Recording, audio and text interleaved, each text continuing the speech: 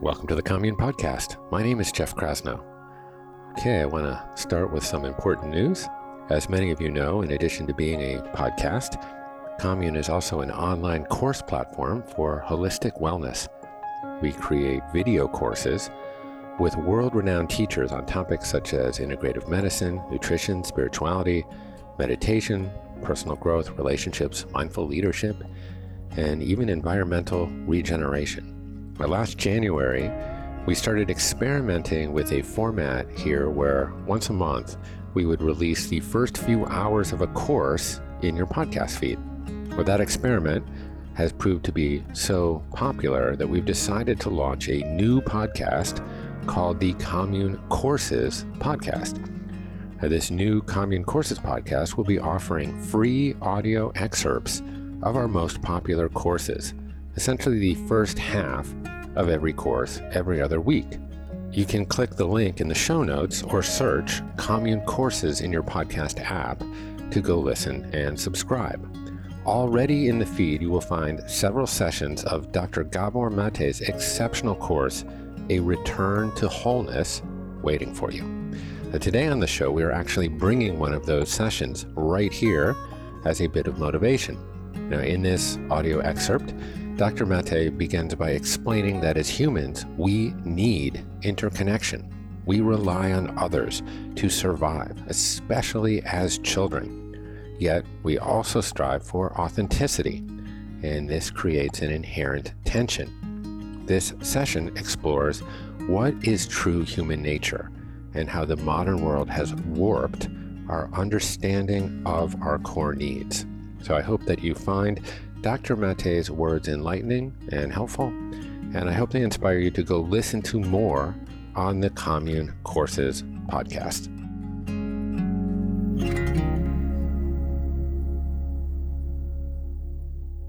Now, in terms of what I want to teach, it can be summed up probably in three concepts. One is, as I sit here at this place called the Commune, in this culture, in this society, there's an assumption which shows up in how we talk about things. So that when somebody does something selfish or greedy, what do we say? We say, oh, that's just human nature. But there's an assumption in that about human nature. Interestingly enough, it's rarely the case that somebody does something generous or kind or supportive. People say, oh, that's just human nature. And yet, in actual truth, that is human nature, and the greed and the selfish are not human nature. It's not that people can't be greedy or selfish or aggressive or competitive, individualistic and just plain narcissistic. Obviously, not only can they be, but they often are, and not only can they be, but so can we be. I certainly can. But that doesn't mean it's our nature. It's like, try to understand the zebra. Where would you want to study the zebra? In a zoo, in a small cage in a zoo, or out in the savannah where the zebra evolved and has lived? Well, if you really want to understand the nature of the zebra, you wouldn't study them in a zoo. And so drawing conclusions about human nature from how we live in this society is like trying to understand a wild animal inside a cage. That's my argument. That what we consider to be normal, that this normal culture that we have here, there's nothing normal about it in terms of human needs and human potential. In fact, it's that gap between human needs and human potential and the conditions under which we live now that creates so much illness of mind and body, not to mention so much tension, so much strain, so much hostility, so much division in society in general. And so this commune concept actually relates to how human beings evolved. We evolved as communal creatures. We could not have evolved otherwise. And what we call civilization And you remember Mahatma Gandhi's famous quip when he said, he was asked, what do you think about Western civilization?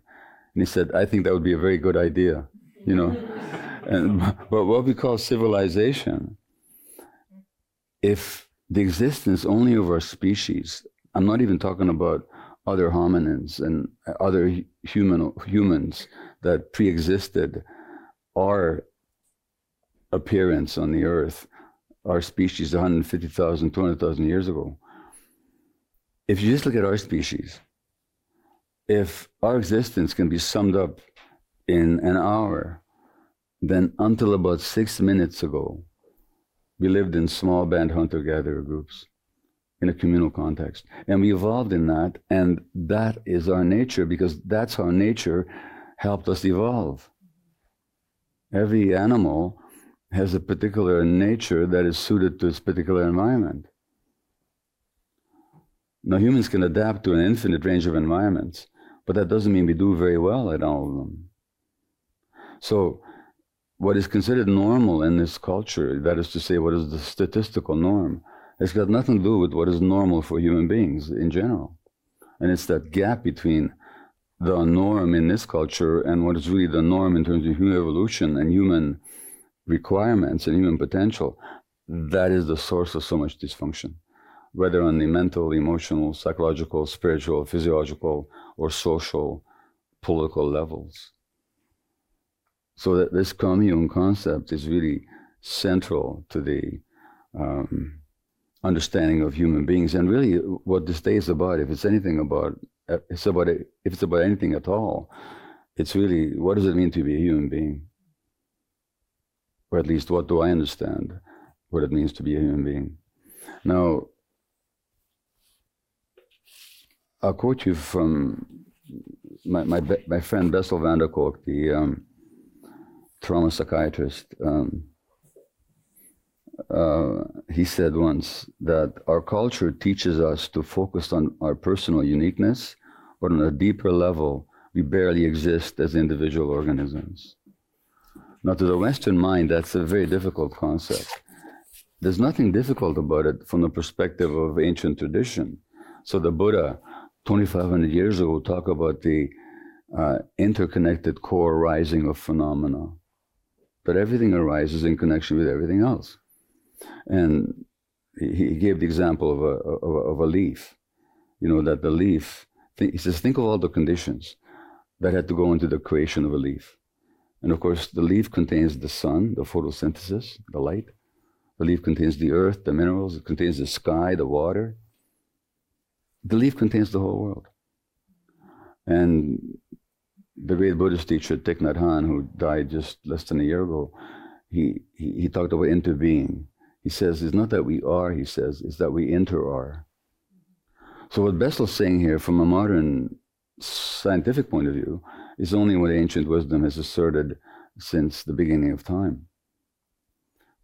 And what I have to emphasize here is that unity, that oneness, that interconnected nature of the core rising of phenomena has been amply, more than amply, documented by Western science. So we think we're living in a scientific age, but actually it's a very selective relation to the science that we have. We relate only to the science that justifies or supports this particular way of life, this particular social economic system, this particular way of practicing medicine. But we completely ignore the science that shows the interconnected core rising of phenomena.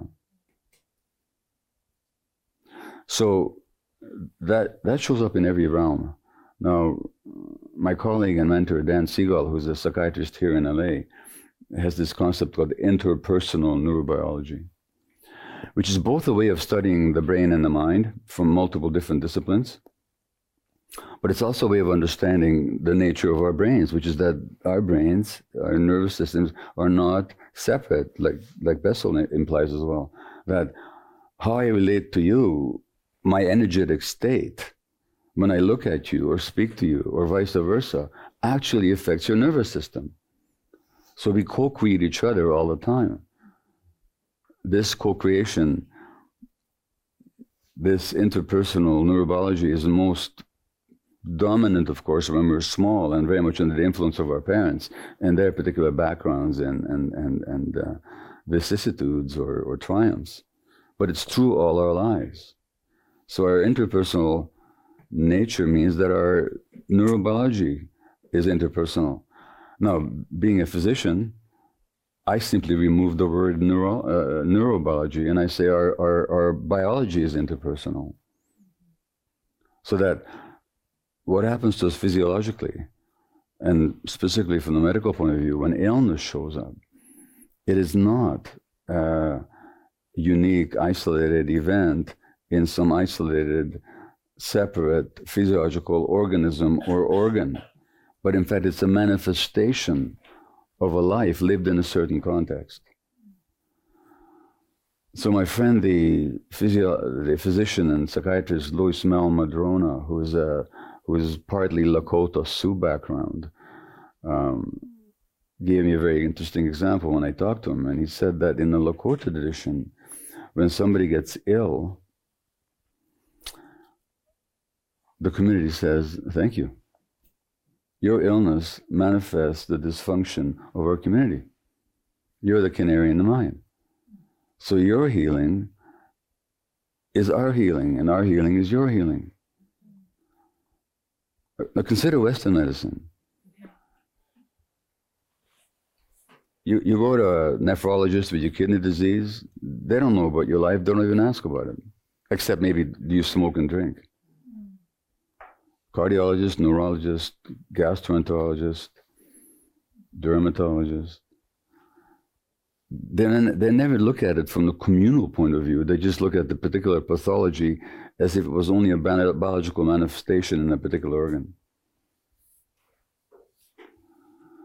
So that's the Western medicine. And what's incredibly both interesting and if one allows itself to get emotionally involved, frustrating about it, is that we have all kinds of science to show that that's not how it is. I'll give you 3 examples.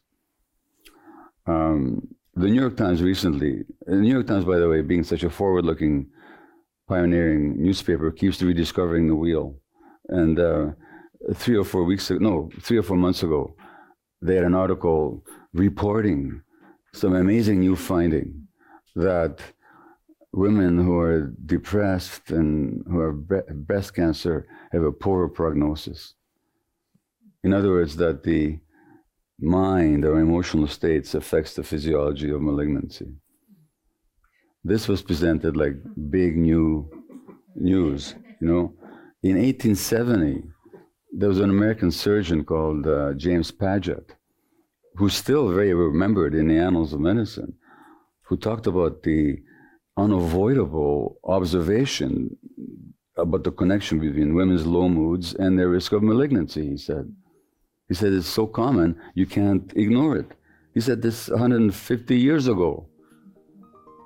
And then the New York Times discovers it 3 months ago. That's one example of the interconnected. Because when somebody is depressed and they have a low mood, that's not isolated either. That happens in a context as well.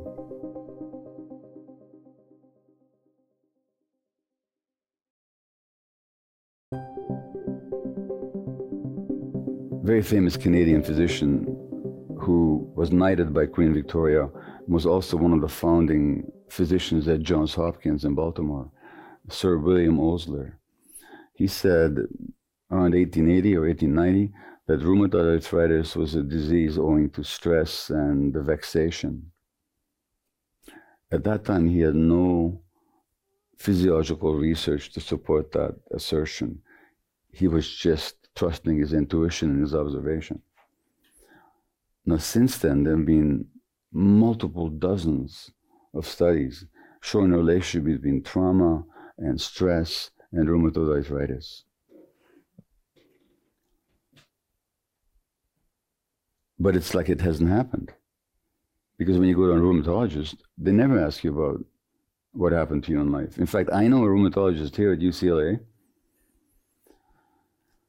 who having read my book, When the Body Says No, which is about the mind-body connection in health and illness, started asking patients about their life histories and traumas and stresses.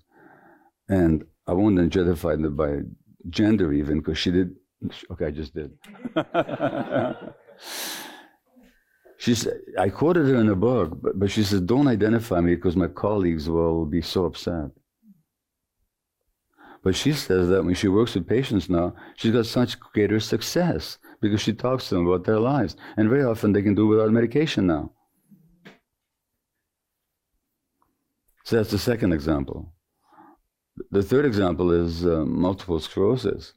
The first person who described it was a French neurologist, 19th century, sort of a contemporary of Paget's and Osler's. His name was Jean Martin Charcot. And he's the one that first named or described this condition. He said it was caused by stress and vexation and grief. Multiple studies since then have shown the accuracy of that observation. We even have the physiological pathways to understand why that would be the case. But it's like this science never existed, and as if this observation has never been made. So that's the first theme here today, is just the interpersonal nature of, and the interconnected nature of all phenomena as taught by spiritual traditions and as non-validated by modern science and as virtually completely ignored by modern society. Now there's a reason for that ignoring, which I can talk about later, but it's just a fact. The second theme that I'll be highlighting today, I will illustrate by quite a couple of quotations, if you don't mind. This book, Educated by Tara Westover, how many of you have read this? A few of you have. Well, it's a national bestseller, as it ought to be, and it's just a beautiful read. And it's about the life trajectory of a young girl who becomes a woman in a fundamentalist, rather traumatized and traumatic, isolated mountain family, and her coming into herself. And Tara and I actually did an event in New York just a few days ago. So in this chapter 12 or 13, her father is very domineering, believes that the end of the world is always coming, one of these fundamentalist days of awakening kind of believers, who's terribly disappointed when the year 2000 turned and the world didn't blow up in flames. And Tara has a hard time developing her own point of view in the face of her father's dominant fundamentalist fanaticism and also domineering personality. And at one point, still as a teenager, she imagines herself as a woman who's actually separating from the father. So there's this imaginary creature in the scene. So I'll read you what she says here. I tried to imagine what future such a woman might claim for herself. I tried to conjure other scenes in which she and her father were of two minds, when she ignored his counsel and kept her own. But my father had taught me that there are no two reasonable opinions to be had on any subject. There's truth and there are lies. I knelt on the carpet, listening to my father, but studying this stranger, this woman that she used to become, and felt suspended between them, drawn to each, repelled by both. I understood that no future could possibly hold them. No identity could tolerate him and her. I would remain a child in perpetuity, always, or I would lose him. And what she's describing here is a concept that I call the tragic tension between authenticity and attachment. In addition to the interconnected nature of us.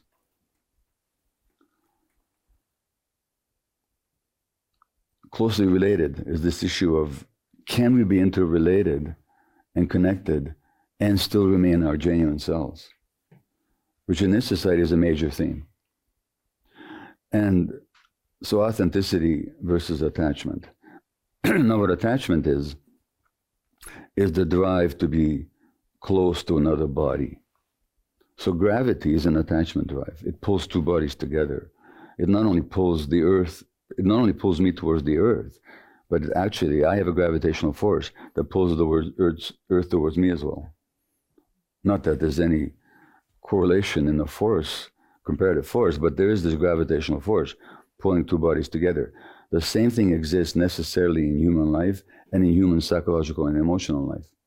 So we are drawn to attach to another body or other bodies for the sake of being taken care of, or for the sake of taking care of the other, or to reproduce, or to even live. But primarily it's about caretaking, because the human infant at birth is the most helpless, most dependent, and least mature creature of all mammals. So we have this deep attachment need. But we also have a need for authenticity. And by authenticity, I don't mean any sort of fancy new age concept. I'm talking about our capacity to be ourselves. Like Tara is struggling to be herself here, with her own concepts, her own interpretations, her own sense of herself. Now, why is that necessary? Why can't we just... The psychologists used to think that human infants are just what is called a tabula rasa, an empty slate. You can just write anything on it and program them any old way. That's kind of the behaviorist view, is that you can just program kids to be any old way. Like you can't program a rat, you want them to come to one side of the cage, you put sugar there. You want them to avoid the other side of the cage, you put electrical shocks into the wiring at the bottom of the cage. They'll avoid that side, go to the sugar. So it was thought that human kids are like that. You just kind of program them any old way you want. Turns out it's not like that. Not in the least like that. So that our authentic self is no fancy concept. In fact, it's essential for survival. Because again, if you go back to how we evolved, which is out there in nature, just how long do you survive if you're not in touch with your feelings? If you're not in touch with your gut feelings specifically. So this is a little experiment I do sometimes, so let me do it with this group here. Let me ask you to raise your hand if you've ever had the following experience, that you had a strong gut feelings about something and you ignored it and then you regretted that afterwards. Just raise your hand. Okay. Yeah. Okay. Let me ask you the obverse question. How many had the experience of having a strong gut feelings, ignoring it, and being grateful afterwards? Yeah, a couple. Well, first of all, you can see what the ratio is. It's like 3 out of 30, so 10%. I would actually, had I the time, engage with you in a discussion, and you'd probably find out that what you thought was a gut feeling wasn't a gut feeling at all. It was just a strong emotion. And strong emotions are not the same as gut feelings. But I won't go into that distinction. Let me allow the 90 to 10%. I think it's 100% to 0, but let me allow the 90% to 10% ratio just to illustrate how important gut feelings are. Okay, so we have this need to be attached, for sure. And then we have this need to be authentic, to be ourselves. What happens when the two needs collide? What happens when Tara faces a situation that if I want to be myself, I'll lose my father? Alternately, if I want to be with my father, I have to lose myself. Now, she, to her credit, posed this question to herself when she was a teenager, or 16 years of age. But it's not a question she could even have contemplated at age 1 or 2, when the dependence is absolute and the helplessness is complete. So that when children are confronted with this dilemma that I can have my own feelings and my own reactions, But if I do, I will not be accepted. There's no contest. The authenticity gets sacrificed every time. So the surrender of authenticity is actually a brilliant adaptation on the part of the organism. Because something in the organism knows, if I stay authentic, if I keep being angry, for example, I won't be accepted. If I'm not accepted, if I'm not attached to, I can't survive. So let's give up the authenticity. Now the problem with adaptations, as you know, is they're meant to be situational. They're meant to be context specific, so that once the adaptation is no longer useful or necessary, you just give it up. It would be fine if it worked like that. To give an example, which doesn't much apply to you folks living here in the LA area, but say up in Washington State even, or northern British Columbia, we live in British Columbia, Canada, it gets really cold in the wintertime. I mean, below freezing temperatures. Below, you understand what I'm saying. Very cold. You adapt, you put on warm clothing, layers of it. 40 below, layers of it. That saves your life. But what would happen if you're still wearing that same adaptive clothing in the heat of the summer? The same adaptation would kill you now. And what I'm saying is that so much of what happens in illness is the outcome of adaptations in early life that were necessary at the time. But unlike the clothing, which we put on consciously and deliberately, these psychological adjustments that our organisms have to make to maintain our attachment relationships, we're not even aware of them. We think we are them. We think that's our personality. We identify with them. And since our survival was associated with these adaptations, it's terrifying to give them up. Even in adulthood, if we're at all even conscious of them.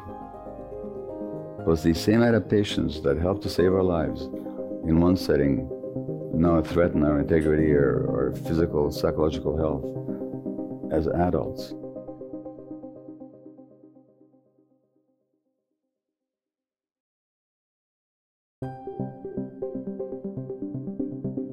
That tension between authenticity and attachment that shows up so often in illness. And I find over and over again that when an illness comes along, if people are willing to be curious about it, if they're willing to look at that illness not just as a piece of bad luck, some random misfortune, but as manifesting something about their lives, they actually learn a lot about themselves. And I've known many people who've really regained authenticity because they've been through an illness. No, not for a moment do I recommend that way of learning. In fact, much of, not just my teaching, but the teaching of any of us in a trauma world is to help people gain authenticity before some terrible thing happens to them. But I know many examples where people have suffered through illness into truth. And I'm quoting here the Greek playwright Aeschylus, who 2,500 years ago, who in his play The Agamemnon said that the way Zeus, the master, created us is that we have to suffer into truth. Now, one of the intentions of this workshop, and certainly my work in general and of this book specifically, is that people will perhaps learn so that they don't have to suffer into truth. But from my own personal point of view, I can tell you that it's not an easy process to give up these adaptations, and perhaps I'm particularly thick-headed, but very often suffering had to knock me on the head several times before I was willing to learn and to seek the truth. It even happened during the writing of this book. when, I think about 2 years ago now, I was in a real panic about this book. I was writing it, but it wasn't going well, and I just, I can't do this, it's too much. This time I've stuck my axe into too big a tree, as the Hungarians would say. Bitten off more than I could chew, as you'd say in English. My blood pressure was going up. I mean, my body was really saying no. And I don't have high blood pressure, usually. And so I did something desperate. I mean, you know how desperate I got? I talked to a therapist. And and actually, it was a therapist here in LA that somebody put me in touch with. And what I realized is that the problem wasn't the book. The problem was my relationship to the book. I'd completely identified with the book. So if the book wasn't going well, I wasn't going well. If the book was to be a failure, I was going to be a failure. And what the therapy helped me do is to just disidentify. Now, in this culture, one of the inauthenticities of the culture is that we identify ourselves with so many externals. How we look, how successful we are, what we own, what we acquire, what we attain, our roles, how do people see us. So we identify with all these externals. Then depending how those externals go, we either feel good or terrible about ourselves because we identify. Now the word identify, it's got a Latin source, idem, which is the same, and facere, to make. So we make ourselves the same as our roles in the world and as people's perceptions of us. And you have a great example in Facebook. I mean, even the name Facebook, think about it. Facebook. It's the face that you present to the world. They don't call it real book or authenticity book. They call it Facebook. Now, my friend, the trauma psychologist Peter Levine, talked about Botox. He wrote an article once about Botox that he knows of young women who Botox their faces. And what Botox does is it relaxes the muscles, temporarily paralyzes them actually, so that you have fewer wrinkles and so on. But it also means that they can't show appropriate emotion in response to their children. Can you imagine for the child what that means? And Peter points out that the internet itself has Botoxed the whole culture. Everybody's presenting their wrinkleless face to the world. And what is it a replacement for? You know what's a replacement for? Attachment that we don't have, the connection that we're missing. Because what do people have on Facebook? They have friends. That's an attachment dynamic. What do people do on Facebook? They like each other, which is an attachment dynamic. But it's completely inauthentic because of what people like and why they befriend us is what we present to them. They don't know our true nature. We don't even know our true nature. We're just desperate to present the brightest face to the world. Thomas Merton, the Catholic monk and spiritual teacher, wrote in his biography, Seven Storey Mountain, what a strange existence it is to live only in other people's imaginations. And this was multiple decades before Facebook. So the inauthenticity is deep in our culture. And not only is it deep, it's rewarded. It's rewarded. And you can see that in the comet-like demise of so many of our celebrities who could not have attained higher states of adulation and public worship. Then they flame out tragically because what the public worship wasn't the real person. They didn't even know the real person. And the real person was suffering from the inauthenticity deep inside. So they die a miserable death like an Elvis or a Marilyn at the height of fame. So this tension between authenticity and attachment then is a theme that is with us since early childhood, and then in this culture is actually rewarded. In an introduction to this book, we quote the great writer David Foster Wallace. I mean, I don't know if you've read his book Infinite Jest, but the title is actually accurate because the book is infinite, like it goes on forever. And half the time you have no idea what he's talking about or where he's going. You're just marveling at the actual incredible artistic skill with which he uses words. Doesn't care what he's saying, you know. But he gave a commencement address at a college some years before he committed suicide.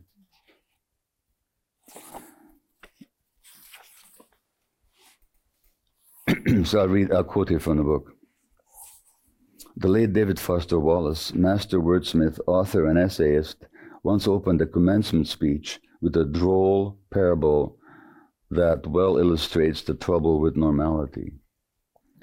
The story concerns two fish crossing aquatic paths with an elder of their species who greets them jovially. "Morning, boys, how's the water?"